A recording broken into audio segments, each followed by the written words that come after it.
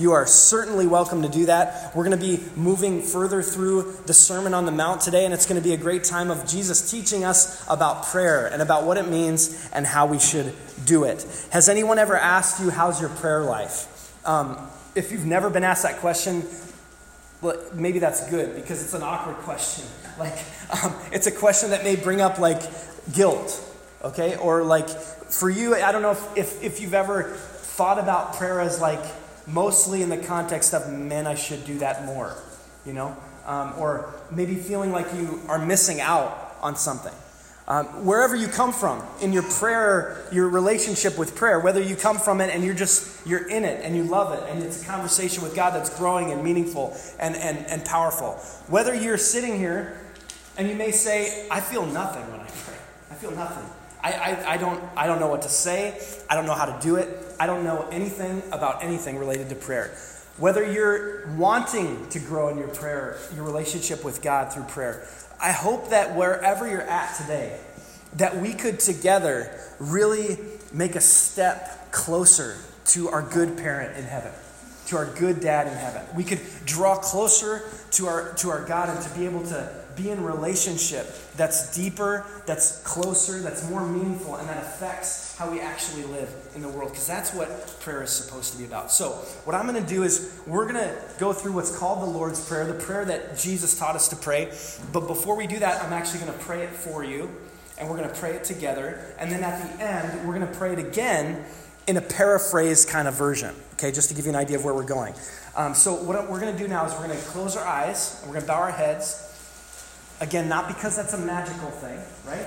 But because it's a thing to get quiet, to actually sit for a moment, to actually not be distracted. And hopefully at Hope Springs, as you're here, hopefully one of the things that you're doing is learning how to pray, learning how to connect with God in this thing called prayer. If you've been with us for a while, you know that as your eyes are closed and as your heads are bowed, you need to breathe, and breathe deeply. Breathe from your belly.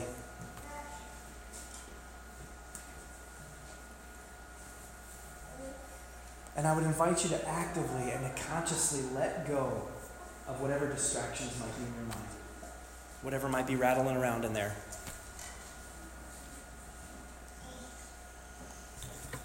You might have stuff to do today. Might have a busy week coming up, might have pain that you're bringing in through the door. I want you to just take a moment and actively, consciously let go and get quiet.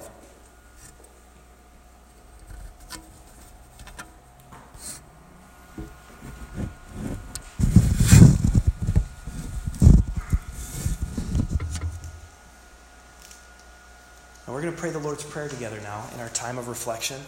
And I'm going to say each line, and I'm just going to let some silence happen in between, okay?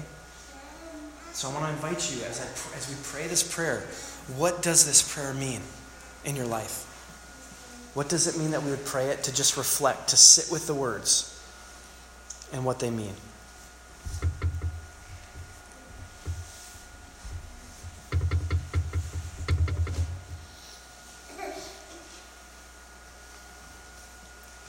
Our Father in heaven,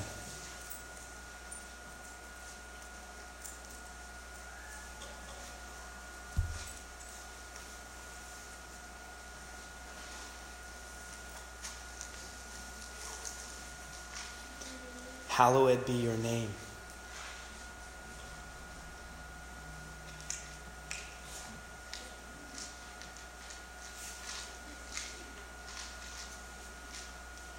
Your kingdom come.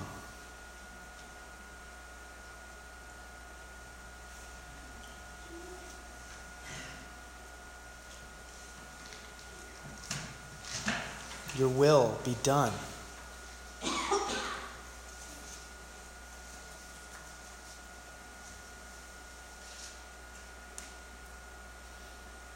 On earth as it is in heaven.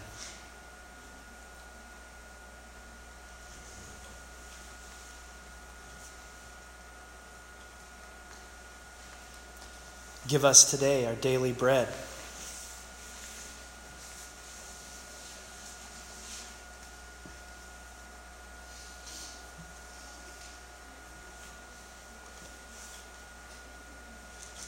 and forgive us our debts, as we've also forgiven our debtors.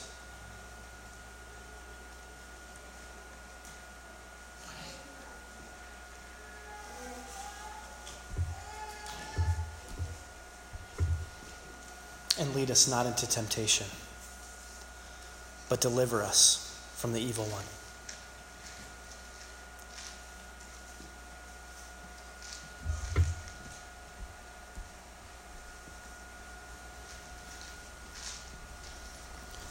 Father, would you teach us what this prayer means, how we might hang our prayer life upon it, how all of our prayers, while they might not be those specific words, and they will be those specific words, that all of our heart, all of our relationship with you would flow out of the incredible prayer that your Son Jesus taught us to pray. It's in his name and it's for his kingdom's sake that we pray it. Amen. Amen. All right, so in the previous chapter, Jesus told us what we should do. In chapter 5, in Matthew chapter 5. Here in chapter 6, Jesus is going to speak directly to our motivations, to our intentions, as to why we do things. So chapter 5, a lot about what we do. Chapter 6, a lot about why and what's underneath.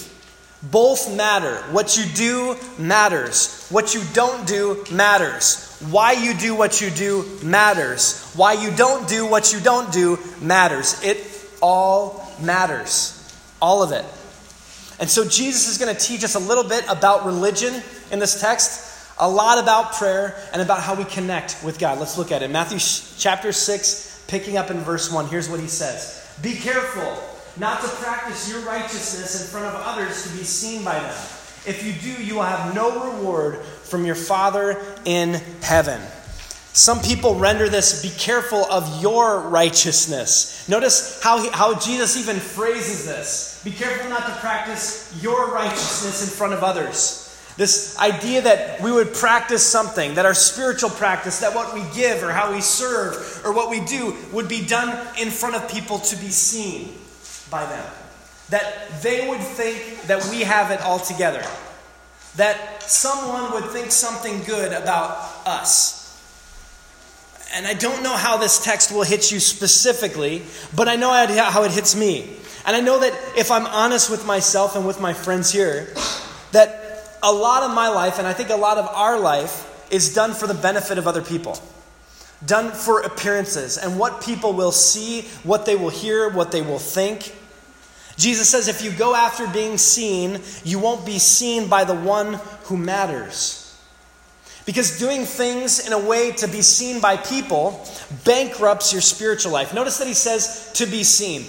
It's important what Jesus does not say here. Jesus does not say don't practice righteousness at all. He doesn't say don't do the work. Do the work. Do the work. Do the righteousness. Give. Serve. It's not that, and we're going to go on to another text that will suggest this as well, but it's not like you have to hide. What you need to hide from is your own ego. Not from the actual visuals. What does he say? He says, be careful you don't practice it so that you will be seen.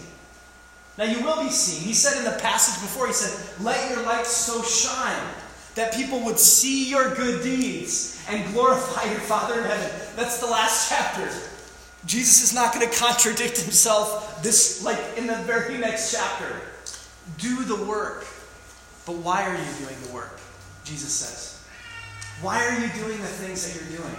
Why are you doing the spiritual work that you're doing? Why are you doing the vocational work that you're doing? Why are you doing the school work that you're doing? And why are you proving yourself in this way or in that to this person or that person to be seen?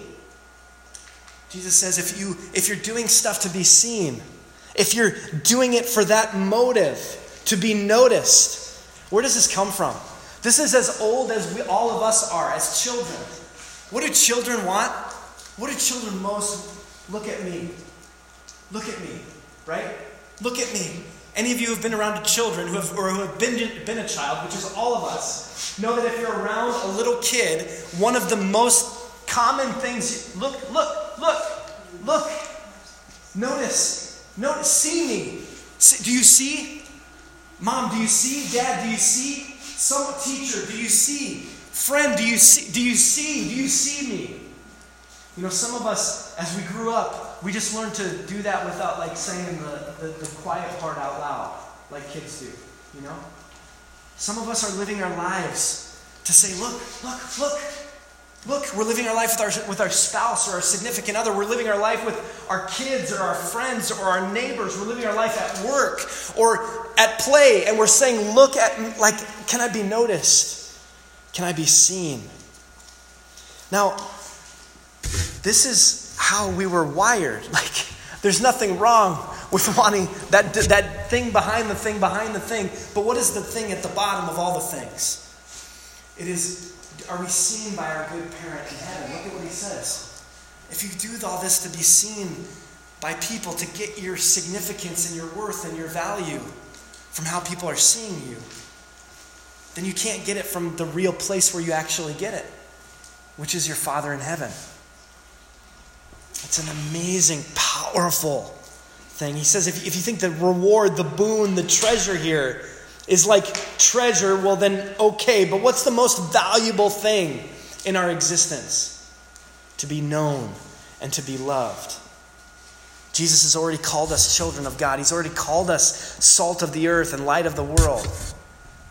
I don't need to run after this significance. I don't need to do these things to be seen. Look at verse 2. So when you give to the needy, he says, do not announce it with trumpets, as the hypocrites do in the synagogues and on the streets, to be honored by others. Now, this was not quite hyperbole in Jesus' time. Like, you would literally have people get together the band to say, like, have you heard the phrase toot your own horn? That was a literal thing, you know? Like, that we would announce with clanging cymbals and throw a party and say, look at us, we're the ones. We're the ones, we did it. Look at how amazing it is that we did this or did that thing. Let's do a marketing campaign to talk about how awesome we are, you know? Jesus says, okay, truly I tell you, they've received the reward in full. They will be honored. Maybe the things that you're doing are great. But notice what Jesus says. It's not that the reward is nothing. You can get attention from other people. But what is Jesus saying? The attention that you'll get from other people will not be enough. No matter how much it is. No matter how big the crowd is. No matter how much the accolades are. No matter how many pats on the back you get. It will never be enough if you don't have the first significance from God. This can happen in churches. This can happen in organizations. This can happen everywhere. If the reward you want is attention, you'll get it, but that will be it. He says when you give to the needy, this means anything you could give. You could give your money. You can give your time. You can give your talents. You can give any of your resources as a person to anyone who needs anything. There are no rules here. Jesus is saying, give. It's not if you give. Give. Do the righteousness. Do the work. But it matters why you do it. Does it matter why you do it for the other people? Yes and no. It matters mostly for you. Mostly for your own heart. For your own identity. For your own worth and value as a child of God. Don't market your giving, he says, like the hypocrites, the people who are acting do. But look at what he says in verse 3. But when you give to the needy, again, really notice this has very little to do with anyone else, right? When you give to the needy, do not let your left hand know what your right hand is doing, so that your giving may be in secret. Then your Father, who sees what is done in secret, will reward you. I used to take this as like literally you have to try to find a way that no one knows what you're giving, which is great, and do that too. But who's the person that Jesus most wants you to not know you're giving? You. Don't let your left hand know what you're right. He's not saying don't let, person A or the people down the street not know. He's saying it's more internal than that. It's actually the person that's most dangerous to you is you. Right? The person who can ruin your spiritual work of giving, of serving, It's not all these people you might be worried about. It's not them. Remember the song, Us and Them? It's not the them that's the problem. It's the us that is the problem. And your Father who sees what is done in secret will reward you. This is the heavy irony to this text. Because Jesus did all kinds of stuff out in the open. And his followers will do all kinds of stuff out in the open. The secret is in here. That's where he wants you to keep it secret. And what he means is that when you do your good works, when you do your giving, that you're not, in the story you're telling yourself is not, check me out. Like you know that internal chanting of your name? Michael, you're doing amazing. It's just that chanting in your head and in your heart that can be poison to your spiritual journey. Look at how internal this is. There's no self-congratulation for the people who are following Jesus. There's not even meant to be a self-consciousness after doing something great. Doing something great doesn't even enter into our minds when we are already significant, when we are already loved. Giving in secret means that I'm not giving with any ulterior motive. I'm not giving to be seen. I'm not giving to be significant because I'm already significant. Now, the reward that Jesus is referencing here is best described in this context of a parent-child relationship. What's the most incredible thing that a father could give to his children, that a mother could give to her children? It's that when they say, look, do you see? I see. I see. You're loved. You're cared for. You don't have to spin the plates and convince anyone of anything. You are loved. Look at what he goes on to say in verse 5. Kind of the bulk, the meat, if there's not already enough meat in those 4 verses for us. This is verse 5. And when you pray, do not be like the hypocrites. Don't be like the actors. Don't be like all the people with a mask on a stage. For they love to pray standing in the synagogues and on the street corners to be seen by others. Truly, I tell you, they have received their reward in full. Now, the Jewish tradition that Jesus is a part of frowned upon loud, ostentatious prayers in public, but quiet ones were said all the time in public. In fact, you can even see this in Jerusalem today. If you were to walk around Jerusalem, you'd hear people praying out loud in all different languages to all different places and all over the place. It was a common thing to pray aloud and on the street corners and to look really humble. But Jesus says, don't be like that. Don't pray to be seen. You can even pray in private so that you'll have something to talk about when someone asks you, how's your prayer life? Or how's your relationship with God going? I did that for a while. Managed a great growing prayer life so that I'd have something to say. When someone asked me, how's your spirit? I'm so spiritual, you just don't even know. It's amazing. Check out my prayer journal. It's filled. I kept my appointments. It's all great. Do you see how our motives can be all twisted inside? How we can love to pray in front of people. Actually, I'm a pastor. I don't like praying in front of you all. Can I be honest? I don't like it. Tell your friends, there's a pastor over there that doesn't like praying in public. It's a weird thing. But what I hope that when we get together and when we pray together, I hope you're praying. That's why we do so much reflection here. That's why I'm hoping to act more as a guide than as the one you come to on, and no one's doing this here. Great job. But that you would learn to pray. That we would engage with God together in an honest way, not to prove something to someone. I remember being younger, and this is how disconnected you can be from your prayer life. So prayer is speaking to God, and it's supposed to be this, connection, this meaningful, personal thing.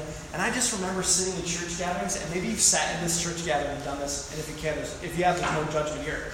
But I remember sitting in church gatherings and the pastor praying and praying and praying, and just be like, amen, amen, just say amen, just say amen.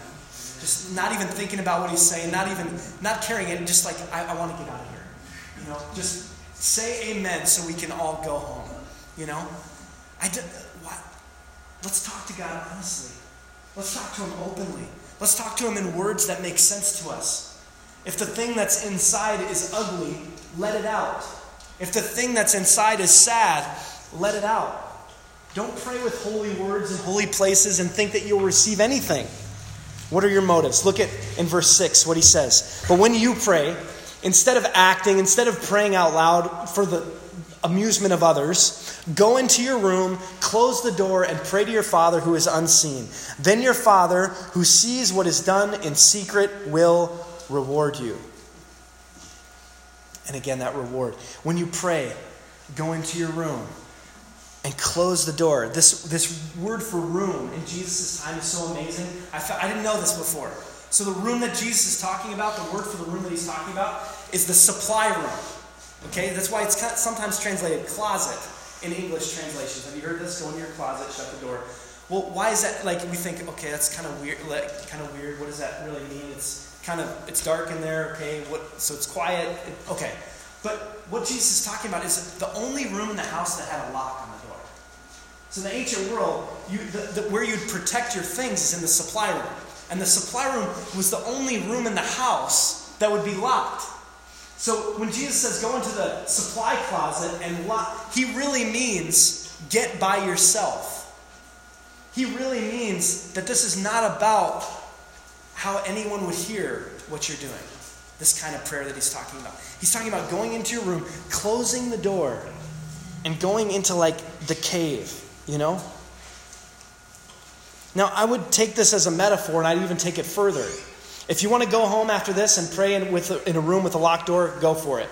But the point, the thing behind the thing here, is that you need to go into the supply room of your heart and of your mind and of your soul. You actually need to go further than the locked door. Because God is spirit and truth, unseen, and he sees the unseen. In our motives, in our hearts, in our intentions, he sees. Now, some of you may have no idea what I'm talking about, but your mind can be so cluttered and so noisy that you could go into a room, lock the door, sit down, close your eyes, and just in your mind, right? You got to go further. You have to go further. If you sit down and you close your eyes, or when we get together here and you close your eyes and your mind's just on anything else but connecting with God. Jesus is saying we have to breathe, and we have to get quiet, and we have to go into a secret place. And the secret place is the place that no one else goes. The unseen. You know, some of us will need a great deal of shutting up and being quiet. A lot of work with our breathing and with our cluttered and noisy minds to even go into that room with the lock on the door. There's another problem. Even if we manage to go into that place and we go and we get there, we sit down and pray. Look at verse 7. It says, and when you pray, do not keep on babbling like pagans, for they think they will be heard because of their many words. Now, Jesus will say a lot of kind words to pagans in his time on earth. So we'll get to that here in the but he uses a buzzword, pagans, because one, pagans were looked down on. And pagans were just everyone else. You know, if us and them is a thing, the family of God, the Jewish family of God was like us, and pagans were them. All of them. Okay? And Jesus says, don't be like people who say all the words or enough of the words in the right order to get what they want from the gods. Basically is what he's saying. Have you done this? By the way, we do this just because we're not pagans. We do it all the time. Or we think we're not pagans, right? I don't know about you, but I've tried to find the right words in the right order to get God to fill in the blank. Have you done this? It doesn't work like that. It does not work like that. Jesus says, don't babble. Don't come up with spells that you think will twist the arm of God into thinking that you're good enough, or that you've done the right things, or that your heart is contorted in the right position, that I'm humble enough, God, you can go ahead and give me the exact thing that I want. Have you played these games with God? I have. Maybe I'm the only one. But I have played these games with God over and over and over again. Jesus says, you need to scrap all your games. All of your pretense, all of your babbling. And you need to get quiet.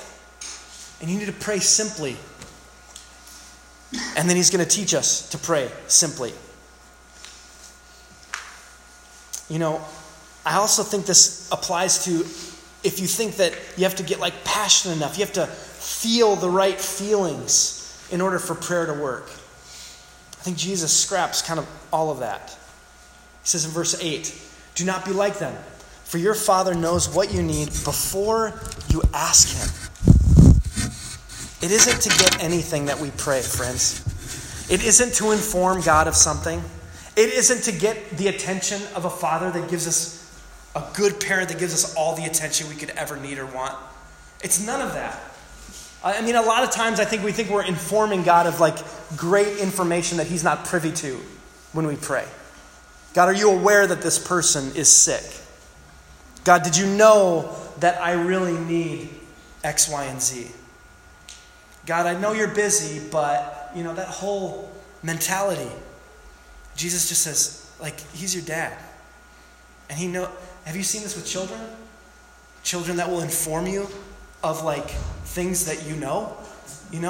Like, they're telling the news of, like, did you know that? Yeah, of course, I know everything. As a parent, right?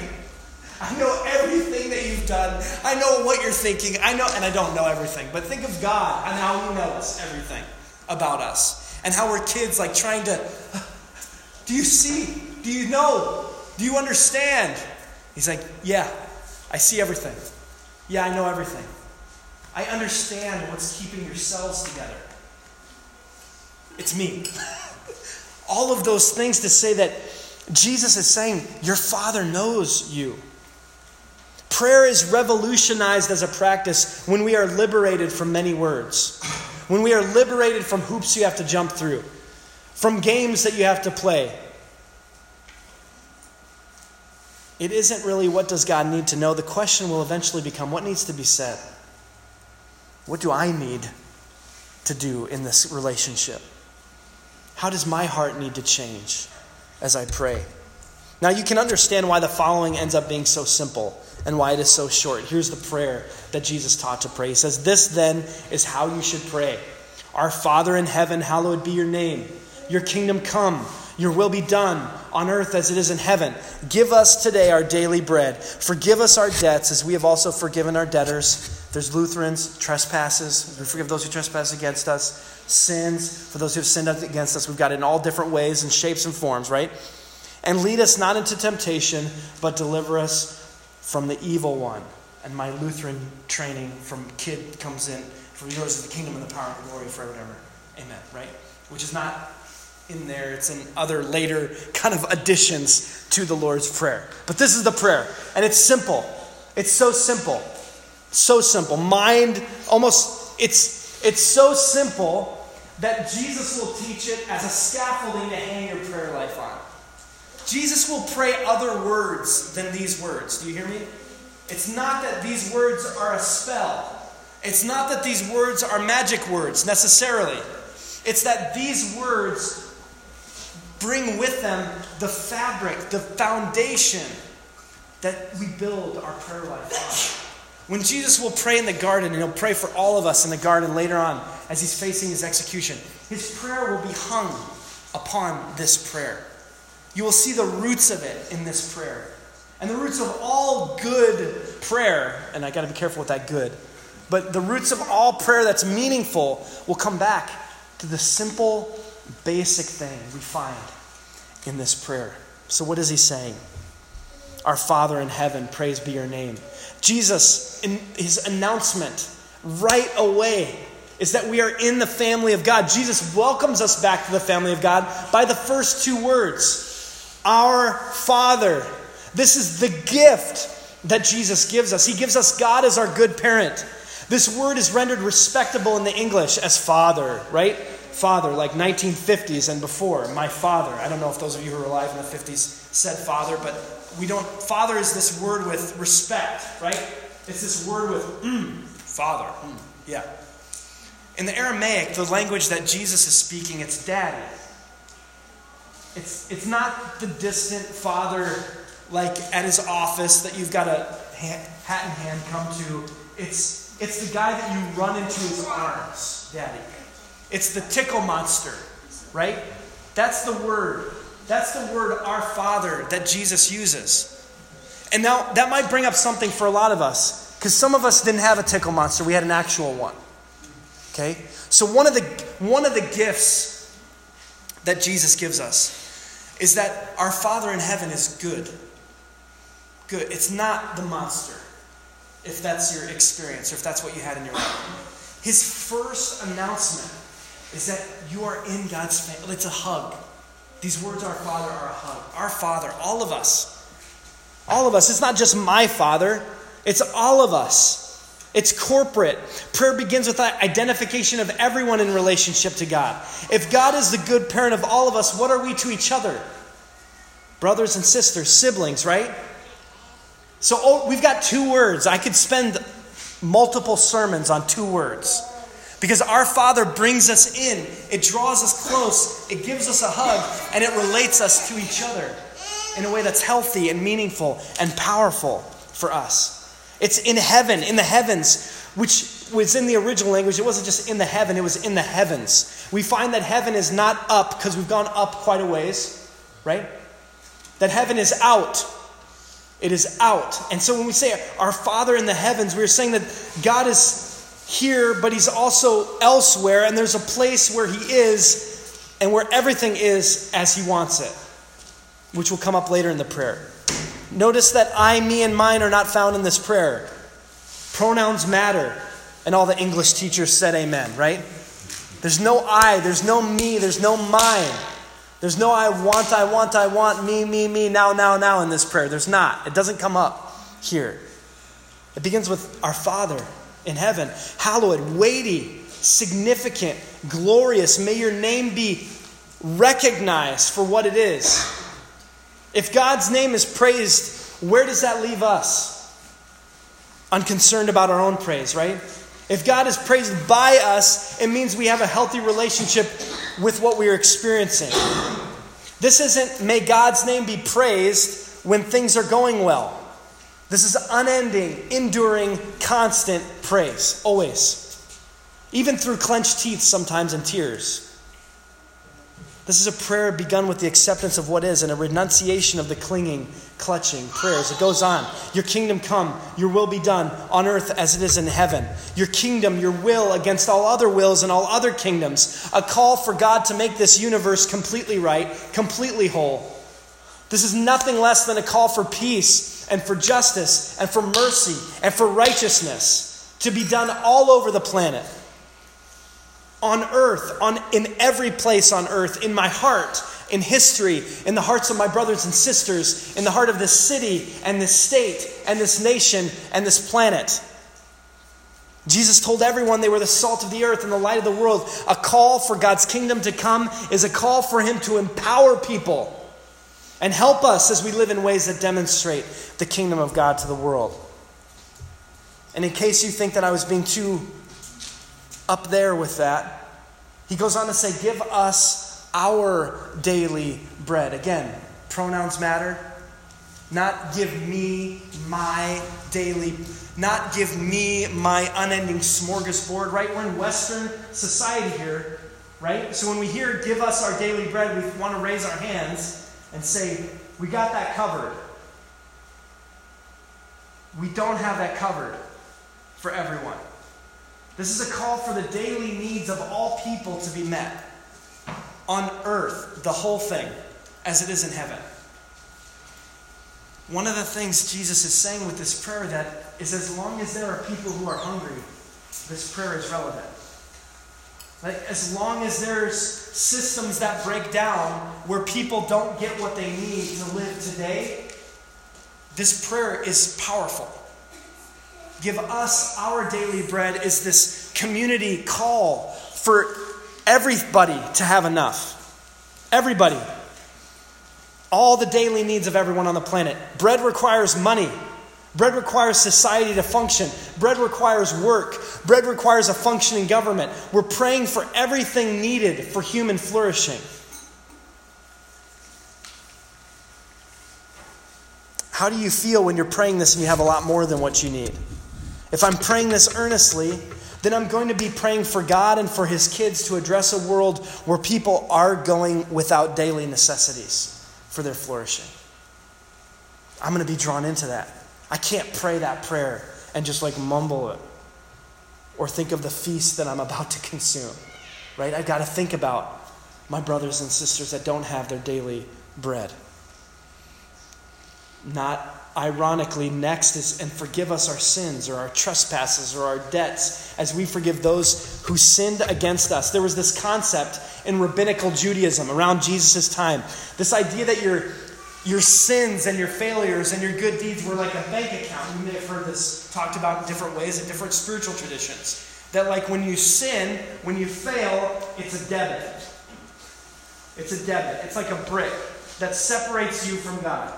And if I sin here, and here, and here, and here, and here, and here, and here, pretty soon I have a wall that separates me from God. It was a very accountant-minded way of like talking about sin. And so when Jesus institutes this prayer, and he uses the word debts, that's why the word debts is in the prayer, and why it gets translated that way for the English. Is because in Jesus' time it was thought about as like I owe a debt to God, and if I do a good thing, I might be able to erase that debt. Jesus just comes over to all of that and just flips it over. Forgive us our debts, he says. Forgive us our sins. Forgive us our trespasses. Zero out our accounts. Do you understand the boldness of that? I mean, because this isn't a time where people thought they had to kill stuff to settle accounts. And when, like, in our society, in our time, like, penance is a thing. And, like, righting the wrong and making sure we catch up is a thing. Jesus says, that's not a thing for my people. My people come to their Father, and they ask for zeroed out balances. And you know what they do? They can come and ask that. And the only way that you can come and ask that, he'll say to us here at the end of the prayer, is like a postscript to the prayer. The only way that you can be bold enough to come to your Father and to ask for forgiveness. It's like the classic siblings that are bickering at each other, right? And they're just bickering. They're going at it. They've been mean and nasty. And then one of them does something wrong. And you're right there and they ask you, I'm sorry, Mom. I'm sorry, Dad. Well, what about your relationship with your brother or sister? You know, Jesus says, if we're going to be so bold, and you should be, because you're loved by your Father, if you're going to be so bold to come to him, you better go to each other. Because he's saying that Jesus assumes in this prayer that we will be a people of forgiveness. He says, don't lead us into temptation, but deliver us from the evil one. Now, there's a big theological argument about this, because literally a little while ago, and in other passages, the Bible says that the Spirit led Jesus out into the wilderness to be tempted by the devil. Maybe you've heard that text before. And that in different texts in the Bible, you have this idea that God would maybe lead us into temptation. And what does that mean related to this text? Well, it may seem like a clever bit of semantics to some, but I think it's really important to talk about the difference here. You know, when Jesus says that we should pray, lead us not into temptation, we will be tempted. We will be. But when Jesus is saying, lead us not to temptation and deliver us, he's saying, make us conquerors over the challenges and over the temptations that we're going to face as people. May this temptation not be the one that gets me or gets my brothers and sisters, but lead us through, lead us into deliverance, that we would be triumphant over evil. I want you to notice something about this prayer too. That lead us out of darkness, lead us away from evil. The flow of the prayer is this: give us food, give us forgiveness, give us guidance. I want you to take a step back. Give us food, give us forgiveness, give us guidance. Does that help us give us a flow for how we should help other people? Give us food, give us forgiveness, give us guidance. Do we ever go, like, flip the order? Like, let me tell you what to do, and then maybe I'll forgive you. And are you hungry? You know? Jesus gives us a flow that is powerful for this prayer. And that he ends with this. It's so funny because I make fun of Lutherans occasionally because I was kind of one a little bit when I was a kid. I dabbled in Lutheranism as a kid, all right? So I think like straight-laced Lutherans with ending with deliver us from the evil one was too dark, too raw. And it wasn't just Lutherans, by the way. But I feel like this addendum that we add to it, for yours is the kingdom and the power and the glory forever and ever and amen. It's like a way of just dropping the mic and being like, we don't want to end with the Satan, so we're going to end with this poetic ending of the prayer. Ta-da. And we're just going to stick the landing. For Jesus, because he doesn't. Jesus ends this prayer in a raw, open-ended way. On purpose. On purpose. That you would add what is going on, that you would build upon the scaffolding that he has provided for your prayer life. Later, the church added, for yours is the kingdom and the power and the glory forever and ever. I still pray it this way. It's like tattooed on my heart to pray it that way, and it's great. But just in case you misunderstood, one last postscript that Jesus gives, and this is our last text, and then we're going to do some more praying today. Hang with me. Look at verses 14 and 15. For if you... This is kind of the only time Jesus does this. It says, for if you forgive other people when they sin against you, your heavenly Father will also forgive you. But if you do not forgive others their sins, your Father will not forgive your sins. Now, hearing this, I always thought that this is like a condemning thing that Jesus says, Like God will judge you if you don't forgive other people in your life. But I actually, as I've gotten older, it seems like Jesus is just saying, like, the sky is blue and gravity works. Because how do you forgive someone who can't forgive someone else? It's not a thing you can do. If my heart is hard and bitter and locked down, it's not even that he wouldn't, it's that he can't. Like, what? I'm going to pry your bitterness out of your cold, dead hands and just give you forgiveness. It doesn't work. It doesn't work. At the end of this prayer, Jesus gives this proscript because he wants his followers to know that we know that we know. That if we're going to come to God as our dad, as daddy, if we're going to jump on his lap and we're going to hug him and we're going to be seen by him, we have to see each other. We have to forgive each other. We have to grow in our forgiveness of each other.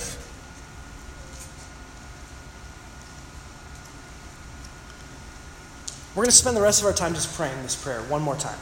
And we're going to pray it together. And like I said before, we're going to pray it as a paraphrase. So I'm going to do the same thing I did at the beginning with reading each line and giving you some time. But we're going to do some reflection in between that. And I'm going to try to make it a little more maybe how we would speak about it, okay? After talking and after teaching through it. So why don't you bow your heads and close your eyes. I want you to think about your quote-unquote prayer life for a second. How's it going?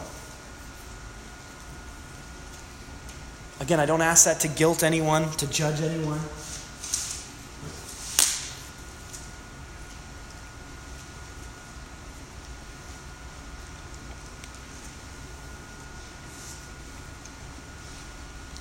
Before you pray this prayer, I want you to maybe to confess the ways that you've come before God, that you come to him in prayer that are out of bounds. Is there anything you're doing to be seen by others instead of to be seen by your good parent who loves you?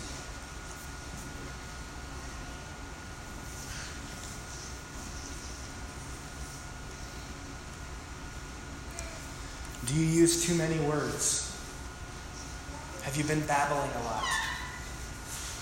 Are you trying to inform the creator of the universe things that he doesn't know?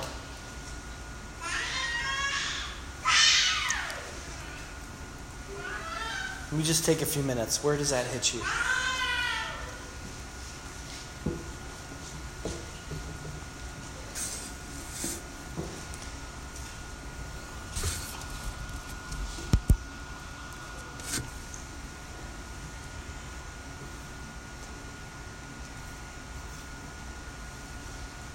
Now let's pray what Jesus taught us to pray together. Just use some time for reflection. Really simmer on the words. Our Father, our Creator, our good parent in heaven.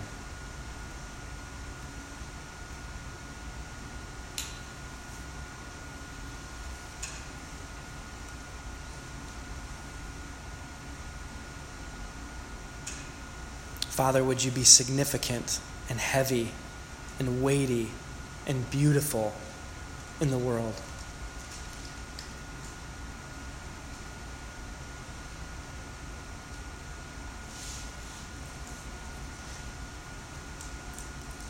May your kingdom come into all of our little kingdoms.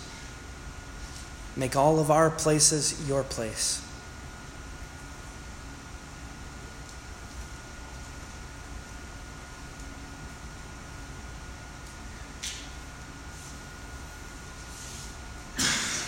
May this world, our hearts, our relationships, our cities, our nations, our work, our school, bring heaven out everywhere.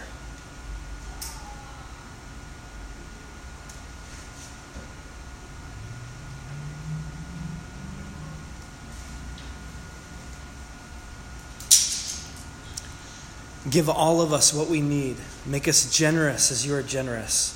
Help us help others. Thank you for your abundance.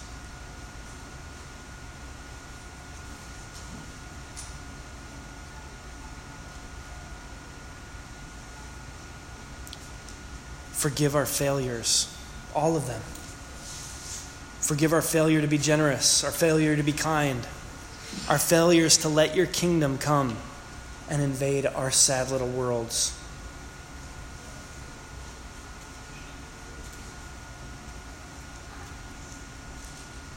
We don't come for forgiveness without forgiving. We forgive those who have failed us.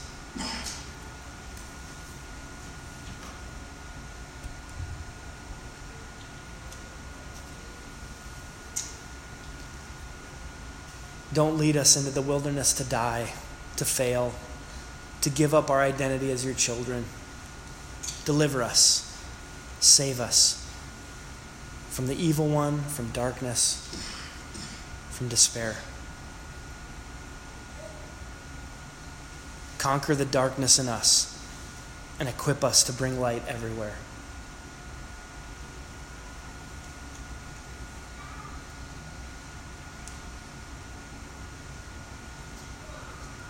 Everything is yours. Everything is yours. All the kingdoms, all power, all weight, all beauty, all significance. Everything is yours.